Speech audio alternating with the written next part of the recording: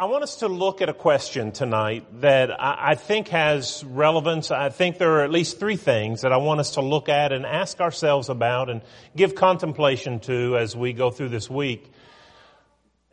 It's a question that I think is an interesting question in some respects. Jesus asked it, and it's not a difficult question.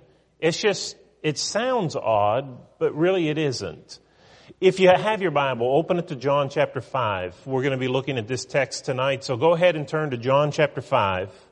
And let's read together verses 1 through 9. After there was a feast of the Jews, and after this there was a feast of the Jews, and Jesus went up to Jerusalem. Now, there was in Jerusalem by the sheep gate a pool, which in Hebrew is called Bethesda, having 5 porches.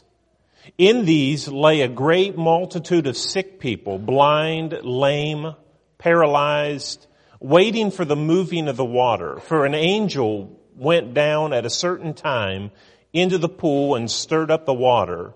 Then whoever stepped in first after the stirring of the water was made well of whatever disease he had. Now a certain man was there who had an infirmity 38 years.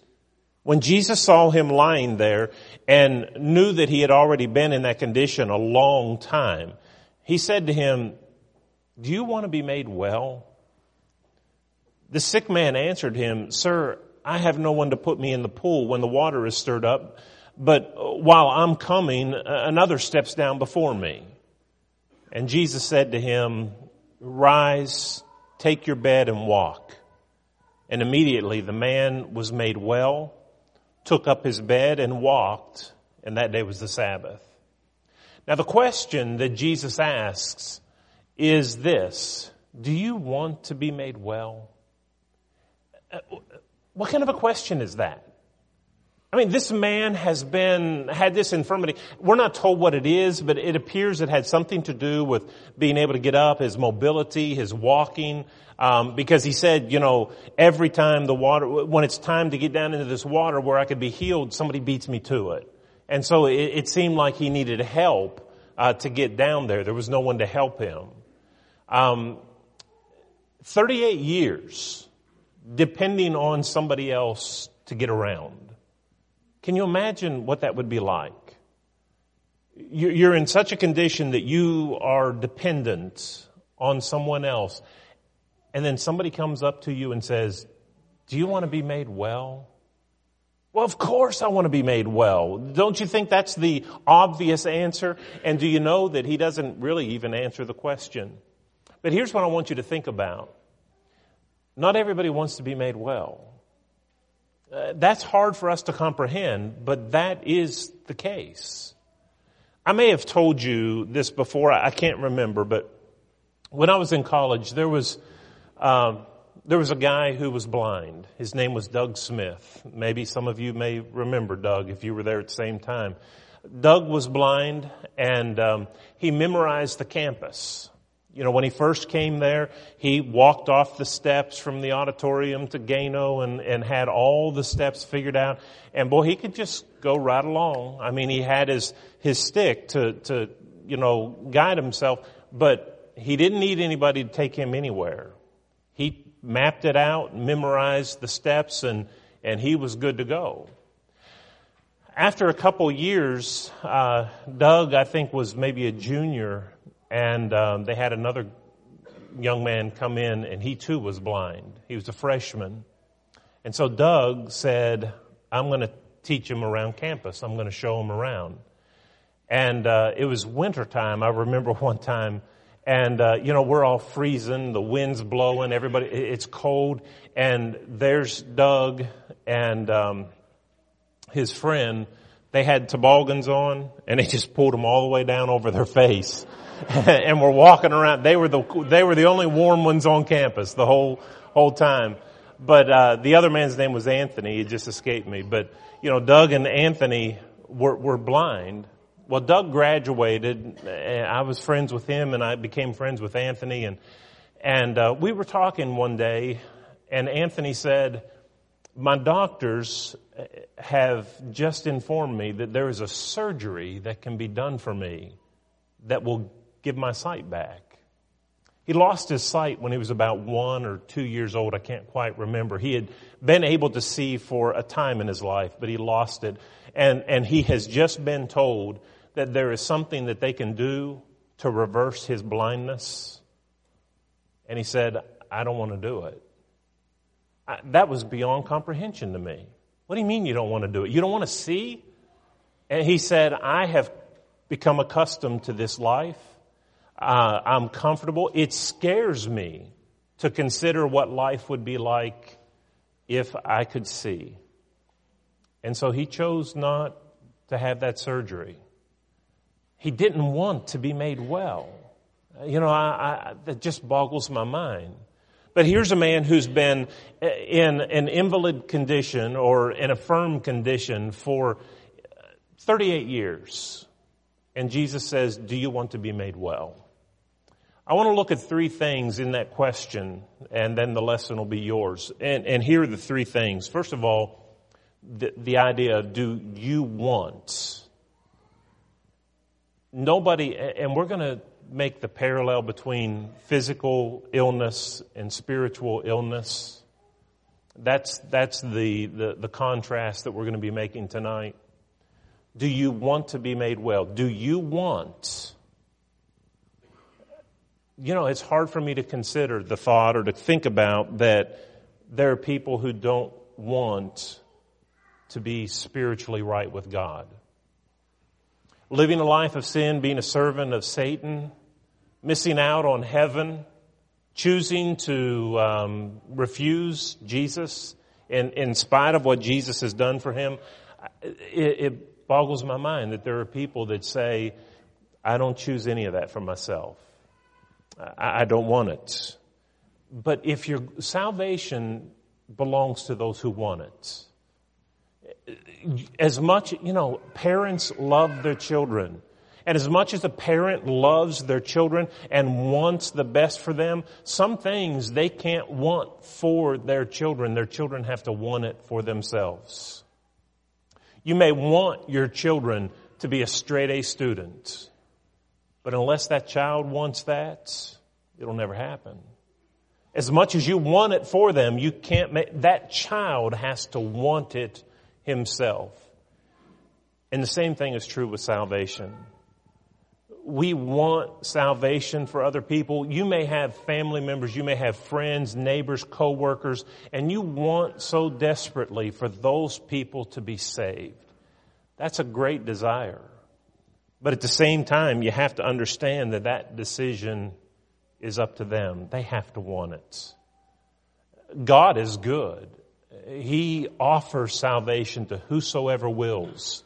Revelation 22 and verse 17. And there will be a day, 2 Corinthians 5 and verse 10, where we stand before God and give account of ourselves for the things that we've done in the body, whether good or bad. Someday we have to answer. And nobody will answer for us. Have you ever heard of somebody doing the right thing for the wrong reasons?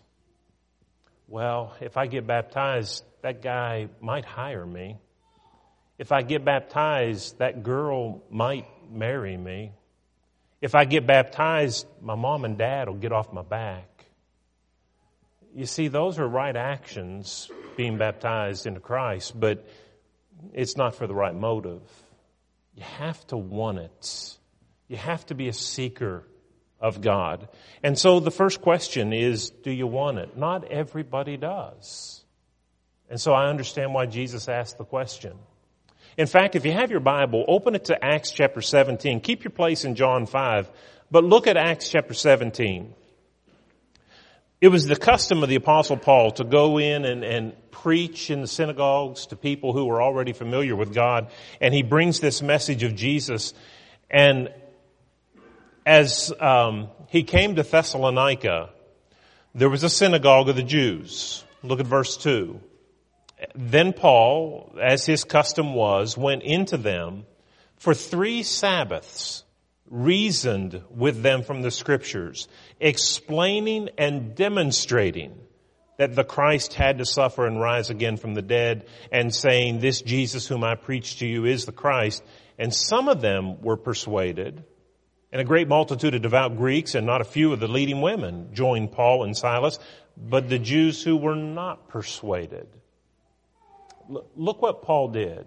He went to these people and he said, listen, let's open the Scriptures, the Old Testament Scriptures, and I want to reason with you, and I want to explain, and I want to demonstrate.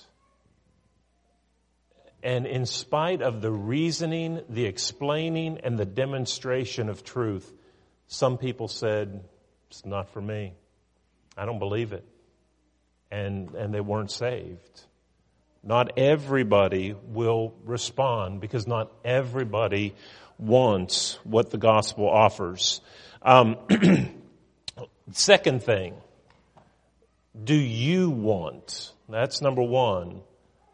The second thing is, do you want to be made well? How do we get well? Is it a decision that you make and it's up to you? All right, yeah, I want this, so I've got to pull myself up by the bootstraps and get this thing. Notice the passive voice. Be made well. Nobody can fix themselves. Else, why did Jesus come in the first place? We're dependent on someone to save us. We don't save ourselves. I know you can turn to Acts 2:40. Save yourselves from this crooked and perverse generation. Really, if you have another translation other than the King James, they miss kind of the voice on that. It's be saved from this crooked and perverse generation. We're passive in salvation. It was introduced not by my good works, but by God's grace. Titus chapter 3 tells us that it was in the good pleasure of God, not by any works of righteousness that we had done. God didn't look in heaven and say, wow, those poor folks, they have messed up so royally. They're sinners, were alienated from each other, but look at how hard they're trying. Look at the good they're doing. Because of that, I think I'll send my son. That's not what went through God's head, through his mind. God, because of his good pleasure and mercy, sent his son, not by any works of righteousness which we had done, but by his grace, he saved us. The whole idea of salvation was initiated by God without any human merit involved at all. You turn to Romans chapter 5, and again you see how that man, verses 6 through 8, while we were helpless, while we were without strength, while we were sinners, while we were enemies, Christ died for us. We don't save ourselves. We respond to the salvation that God gives us. If you were drowning in the ocean and you're just, you've already done 1, 2, and you're about to put up the third finger and drown. If somebody throws you a life preserver and you hold on and you get pulled, on this boat and you're saved, do you talk about how you saved yourself? Oh, do you remember that day I was in the ocean and I saved myself? You wouldn't talk like that.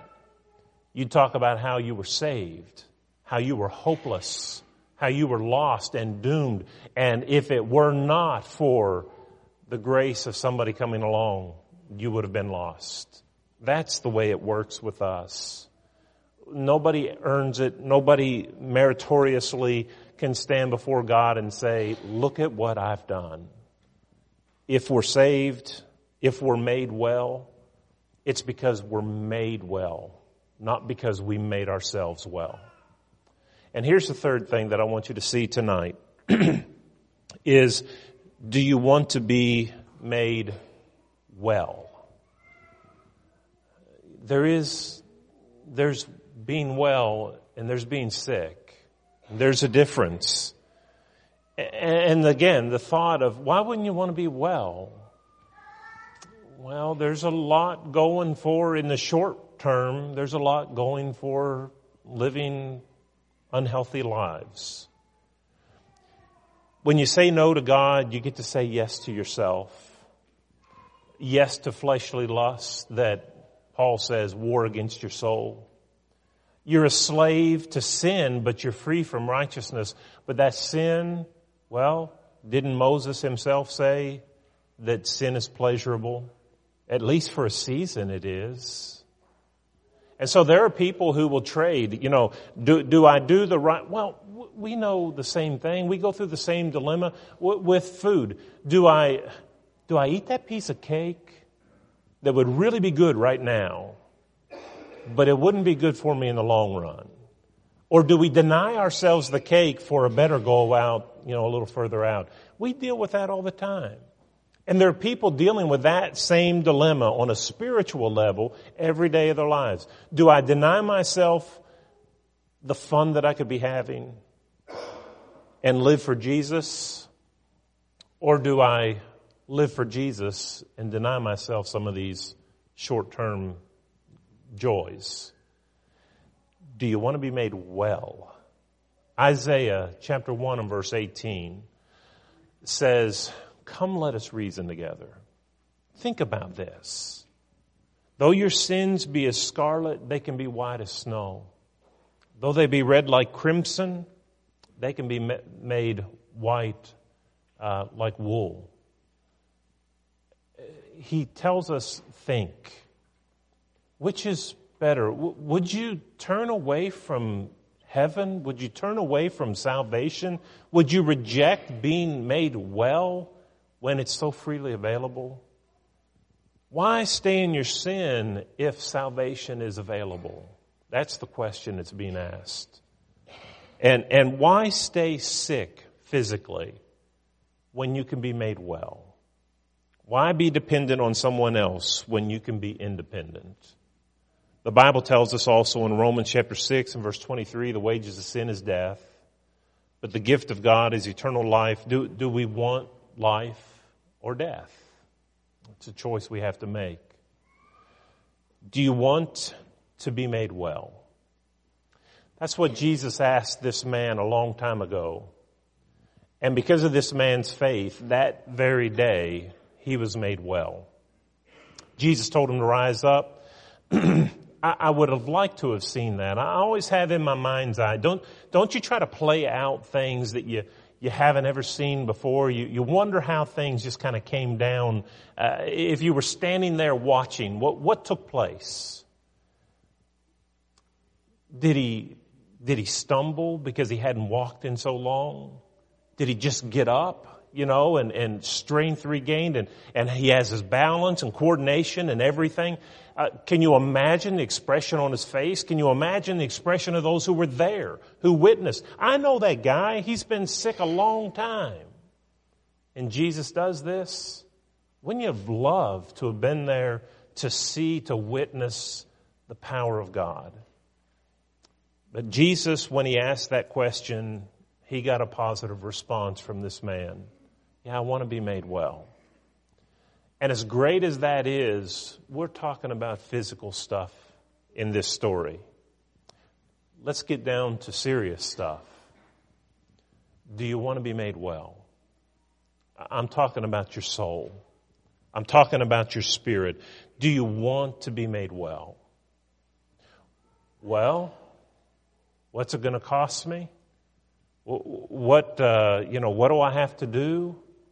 What are the sacrifices I'll have to make? There are a lot of questions that we can ask, but really, those questions shouldn't matter if we see the desperation of our situation. We're lost. We're sick. We're dying. And Jesus offers life. Who would say no to that? Good question. We're going to sing an invitation song in just a minute. And if you're not right with God, In essence, what you're doing is you're answering the question that Jesus asked, do you want to be made well? And you're saying, no, not today. Maybe someday, but not today. I hope that you'll respond after thinking about it, reasoning in your mind, what's at stake. I hope you'll respond favorably. Jesus offers to make you well. Won't you respond to his invitation tonight as we stand together and sing?